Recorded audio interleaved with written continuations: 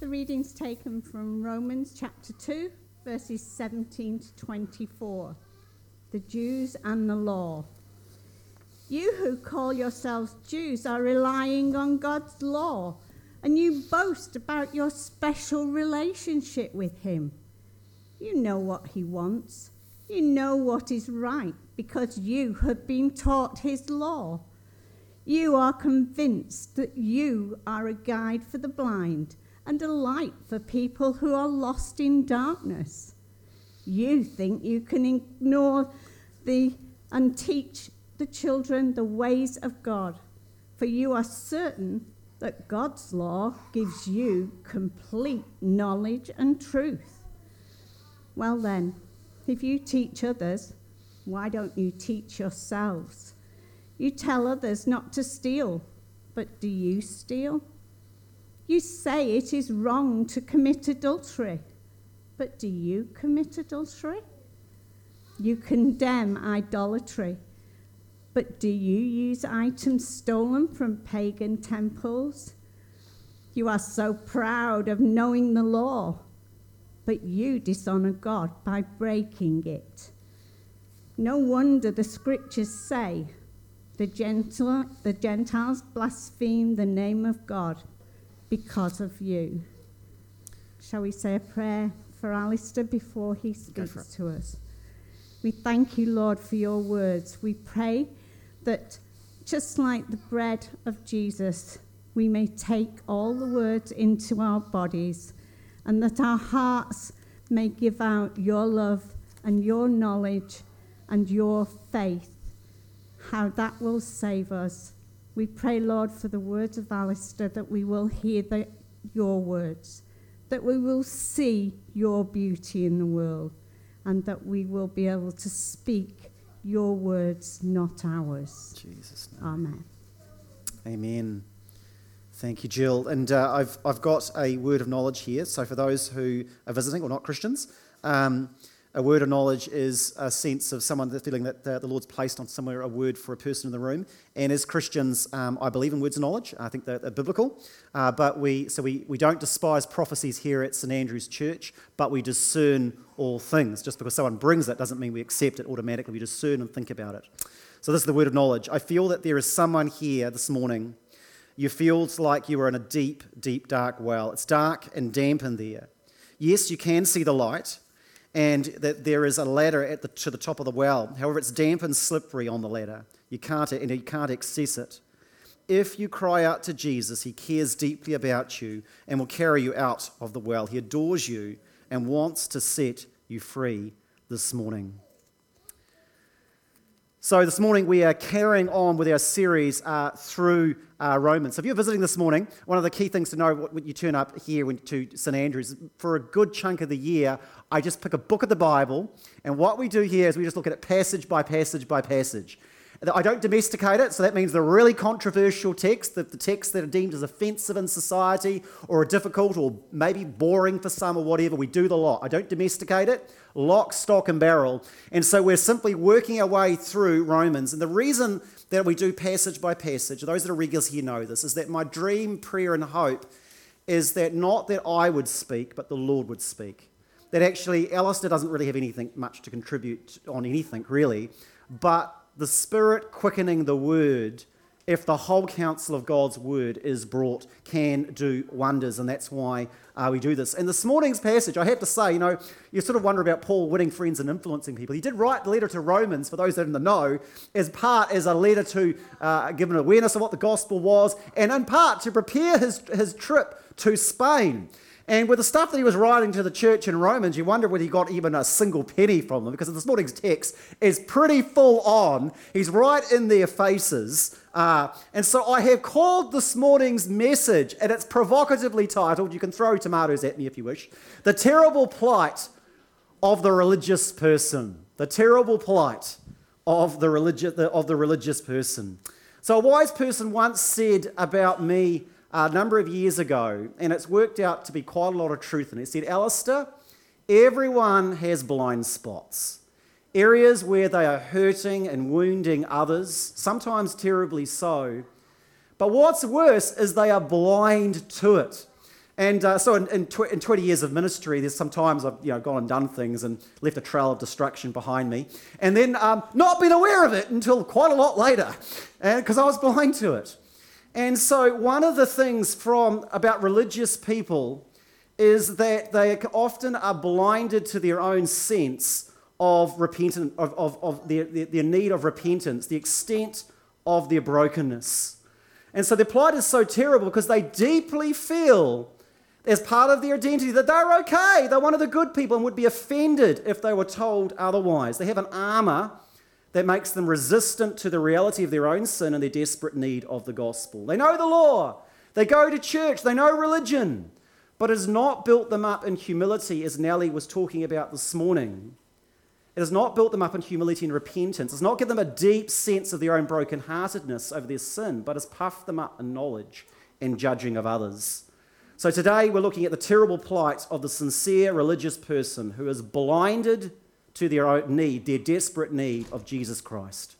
So as you all know, many of you will know who've been in the know and working our way through Romans, there were two groups in the church in Rome. And Paul had an eye on both of them, but in particular his laser focus was on the Jewish background believers, which of course he was one of them. So you had these two groups in the church in Rome. You had the pagans, and they had come to faith in Christ from all of these sordid background. And so that list of sins there in Romans 1, which is offensive to many ears today, that was the life that they were living. And then they had a radical encounter with Jesus and they were coming to church. But there was also, as you guys know, those who are regulars will know this, there was the Jewish background believers. They loved the Torah. They loved going to synagogue and now to the church. They had grown up with this whole faith gig thing. And they thought their lives were pretty good. And so in chapter 1, Paul follows the route that most rabbis of his era does, condemning the ancient Roman world. It's very similar to the way the rabbis were doing it back in the day. And then, however, he does something surprising. In chapter 2, he turns out onto the religious people and he makes this claim: you are just as bad. Now, no Jewish rabbi would do that. You are just as bad. And he starts to build his case of damning religious people with the sins. And then this morning, he really comes significantly clear about basically the religious sinner and the sins that they are dealing with. So let's get into it without further ado. You who call yourselves Jews are relying on God's law. So he's really focusing at this part. These are people, he's identifying God's covenantal people. These are people who think they're God's special people. They are I'm loved by God, I'm really special, and I am relying on God's law. I just love taking my Bible to church. I just love that. This is me. So he's identifying them. And he says, and you boast about your special relationship with him. Me and God, we just have a great relationship. And you know what he wants. You know what is right because you've been taught his law. I've been to Sunday school or to the synagogue, depending on the first century or translating it into today. I've grown up knowing all of these things about God's word. You know what he wants. These are people, in the days of the first century, it's worth noting this, that some people, the Jewish people, loved the Bible so much that some of them have memorized the entire Old Testament, the entire Torah. Can you imagine that? That is serious effort. And Jesus was saying of these Pharisees, you search the scriptures diligently. Saul, before he encountered Christ, was zealous for the traditions and the scriptures. Paul goes on. You are convinced that you're a guide for the blind and a light for people lost in darkness. Here we are, we're a light in Rome to all the pagans going to hell, right? This is the thing. He's just laying it on, lost in darkness, going to eternity. But for the Jewish people, we're a nation of priests. We've got God's law. We're a light for those in darkness going, and this is their calling. You think you can instruct the ignorant and teach children the ways of God. For you're certain that God's law gives you the complete knowledge and truth. We've got the answers. We know it all. This was the ones he was identifying with, right? And then, and if you're not shocked by this, we're a conservative sort of evangelical church. I'm one of the most conservative Presbyterian ministers in the PCNZ, making friends and influencing them everywhere I go, not always. But as I look through this text, I'm going, oh, that's me. Well, that's me as well. I'm up here teaching. Yeah, that's me. I love the Bible. Oh, yes, I love carrying on. I've got a big Bible. Sometimes I like carrying it around, sometimes just show them this is the Bible, right? Well, then hear what Paul says. Well, then, if you teach others, why don't you teach yourself? It flips the point and makes the case. And Paul's argument about religious people is really simple. They don't practice what they preach. Religious people do not practice what they preach. If you teach others, Alistair, I'm up here teaching you now, do you actually do what you teach? Not always.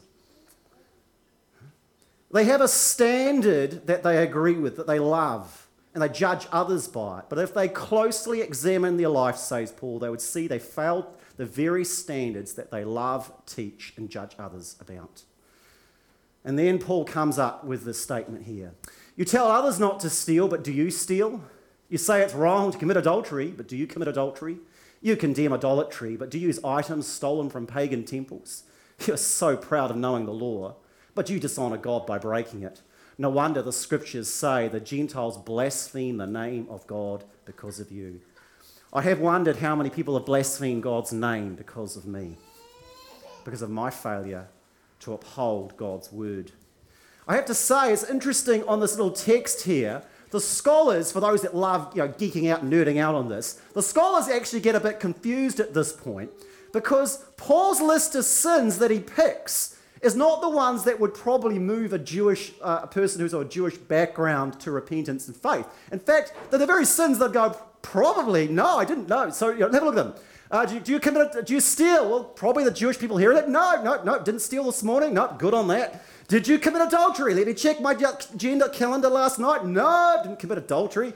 Do you stealing from pagan temples? No, I'm not going into a pagan temple later today to steal. I'm good.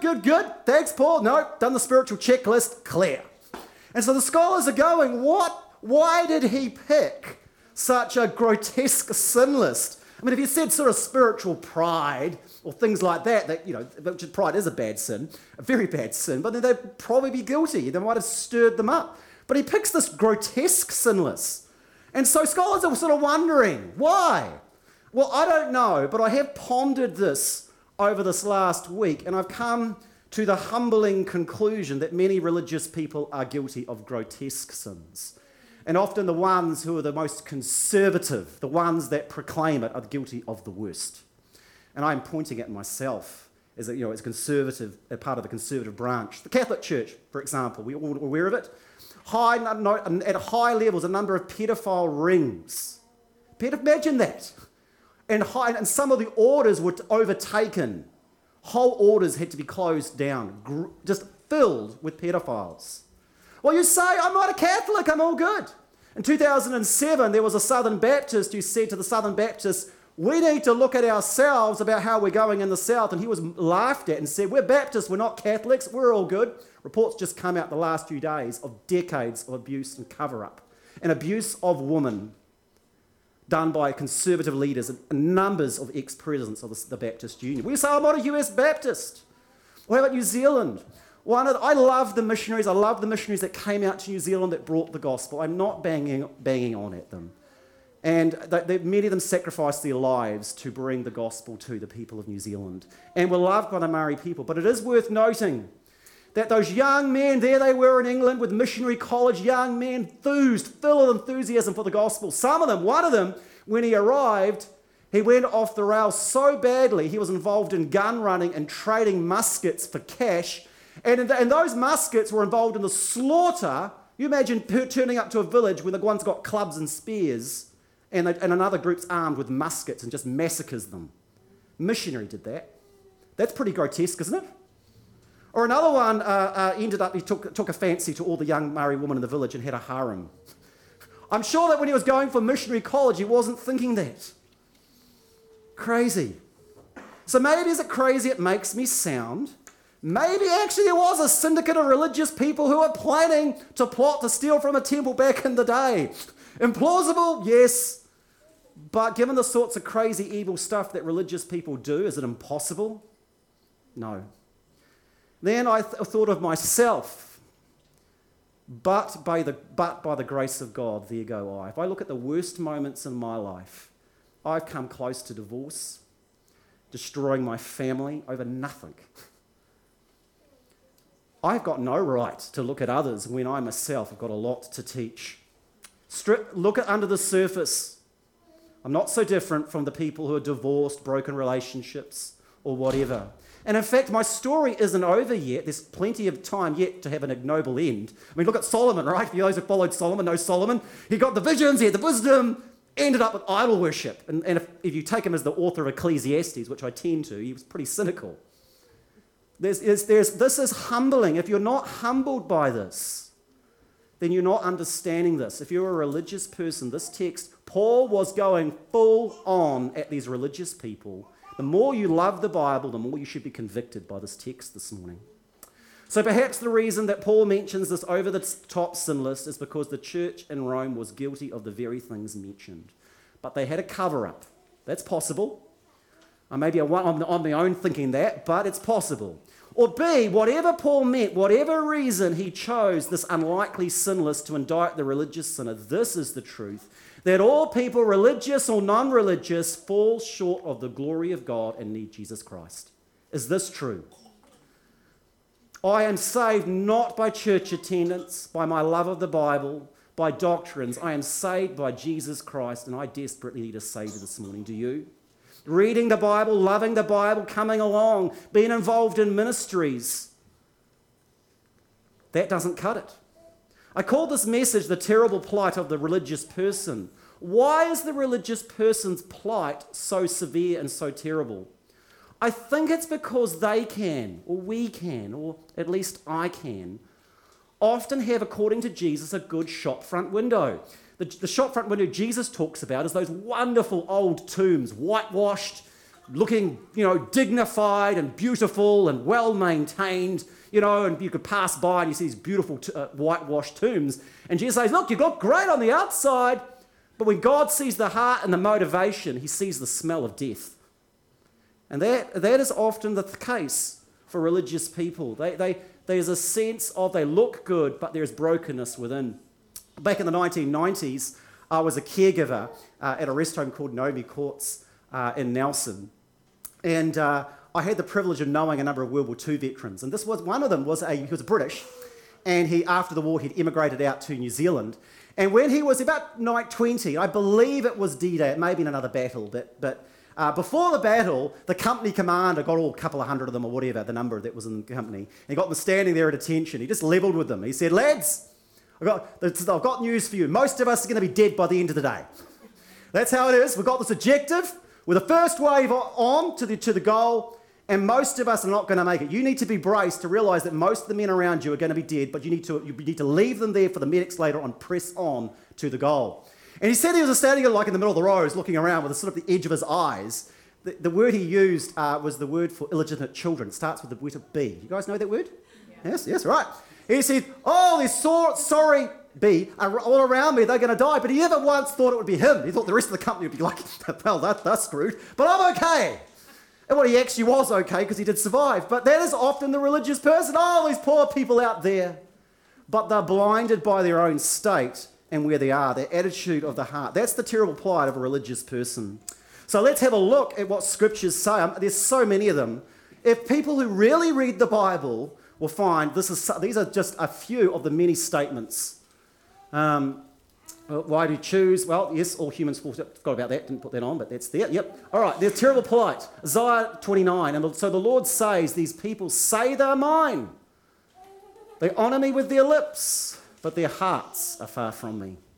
And their worship of me is nothing but man-made rules learned by rote. And this is in Malachi, how I wish one of you would shut the temple doors so these worthless sacrifices could not be offered. I am not pleased with you, says the Lord of heaven's army, and will not accept your offerings. Close the church! Finish up! I wish that we'd have another COVID pandemic so the churches could be in lockdown, says God, because their worship ain't cutting it. I mean, it's really hard stuff. We're saying, well, that's the Old Testament. Okay, well, this is in the New Testament. There were 7 churches in Revelation mentioned. 5 of them were called to repentance. This is one. I have this complaint against you. You don't love me or each other as you did at first. Do we love each other? Do we love the Lord? Look how far you have fallen. Turn back to me and do the works you did at first. If you don't repent, I will come and remove your lampstand from your place among the churches. Call to repentance, failure to heed it brings judgment. It's a biblical principle. And this is another one. This is a letter to the angel of the church at Sardis. This is the message to the one who is the seven-souled spirit, to God and the seven stars. I know all the things you do. No, I know you have a reputation for being alive. That's religiosity, right? You got the good shop front window, but you are dead. Wake up and strengthen what little remains, for even what is left is almost dead. I find that your actions do not meet the requirements of my God. Go back to what you heard and believed at first. Hold to it firmly. Repent and turn to me again. If you don't wake up, I will come to you suddenly and as unexpected as a thief. Repent or judgment. So here's a question for statistically minded people. Are we, as a church in New Zealand and in the West, do you think we are morally better, the same, or worse than the 7 churches on average in Revelation? Let's think about that. You go to an average church, are we better? Like, yeah, we're smashing it. We're extra holy, right? We're about the same. Yeah, we're doing it good, right? Or are we worse? I think I'm being charitable here. I think we're about the same or worse, all right? If that's the case, statistically speaking, if Jesus was to write a letter to St. Andrews, there's a 5 out of 7 chance he would say repent or judgment. Simple as that. Just intellectually. I'm not trying to emotionally manipulate it here. But that's reality. And then Jesus himself talking about what will happen to religious people on Judgment Day. Not everyone who calls out to me, Lord, Lord, will enter the kingdom of heaven, but only those who actually do the will of my Father in heaven will enter on Judgment Day. Many will say to me, Lord, Lord, we prophesied in your name. We cast out demons in your name. We performed many miracles in your name. But I will reply, I never knew you. I never knew you. Get away from me, you who break God's laws. So a question to ask ourselves is, where are we at? That's what Paul was trying to stir within the religious believers.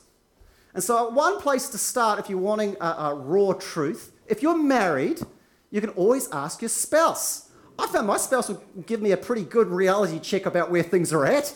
I don't know if you guys are there. And so if you are practicing lawlessness, so I've said this, is there any area of my life, Catherine, that I'm willfully sinning in, practicing lawlessness, all while attending church, preaching, taking communion? And if you're afraid to ask that question, then perhaps that is a really good sign that you need to repent. Or if you're not married, you could ask the Holy Spirit. Who's asked the Holy Spirit? All right, you've got a problem. Lord, do you have a problem about this? And who's heard an answer really quickly? Yes? Kevin's nodding his head, and Kevin looks pretty sanctified to me, and some others there. You just say, Lord, is there an issue here? And generally speaking, God will tell you pretty quick. Right? But remember, the plight of what makes it terrible for the plight of the religious person is they're often more concerned about the outward appearance, about going through the motions. It's really, really valuable to them, and they don't want to examine the brokenness in their heart. And Paul was really trying to hone in on that. I want to say there's great news, though, for the religious person, same as there's for everyone else in Geraldine. There is hope for people who are attending church, whose heart is far from God. If your heart is touched, know this. It's really simple. Repent. Turn to Jesus, and it's not in front of me or in a group. It's not give money to church. There's nothing external. This is about a personal walk with the Lord, right? That's what we're about. And so you can say in the quietness, it doesn't have to be here. You can be like, yeah, I'm sweet, I'm fine, shake hands, do the coffee. But home, you go, oh God, I'm so sorry. That's the way to do it. Go home to the quietness of your room when no one sees, or go for a walk and say, Lord, I am practicing lawlessness within my marriage, with my children. I know the commands. I've grown up with them. I'm leading ministries, I'm teaching, I'm involved, I'm a member, but I am failing you, and you have convicted me and told me. I humble my heart, and I pray I'd walk fruits of repentance out. My prayer is this, is that if non-Christians turned up to the door, they would not find religious, judgmental people. They would find people who are walking in humility and brokenheartedness of their own sin, extending God's grace to those in this town. That's what we're about. That's what we have to be about. And may the Lord start with me, because I'm a hypocrite. You who call yourselves Jews or Christians, religious, relying on God's law, yep. And you boast about your special relationship. Yes, I've done that. You know what he wants. Yes, I do. You know what is right because you've taught his law. I'm teaching it now. Yes, I do know. You are convinced you're a guide for the blind, a light for people lost in darkness. You think you can instruct the ignorant and teach the children the ways of God. You're certain that God's law gives you complete knowledge and truth. I do believe that. Well then, if you teach others, why don't you teach yourself? Practice what you preach. You tell others not to steal, but do you steal? You say it's wrong to commit adultery, but do you commit adultery? You condemn idolatry, but do you use items stolen from the pagan temple? You're so proud of knowing the law, but you dishonor God by breaking it. No wonder the scriptures say the Gentiles blaspheme the name of God because of you. Gracious Lord, we pray here at this church that you would be merciful to us, that we would deal with our sin to you, a righteous and kind judge, and that we would walk in humility in this town. That when people, non-Christians, walk in the door, they would see real, authentic relationships, real things. We wouldn't be playing games. And that out of the fruit of that real relationship with you, they would see you. They would see that you're at work in our lives. Oh Lord, come and change my heart and the hearts of this church. I ask this in Jesus' name.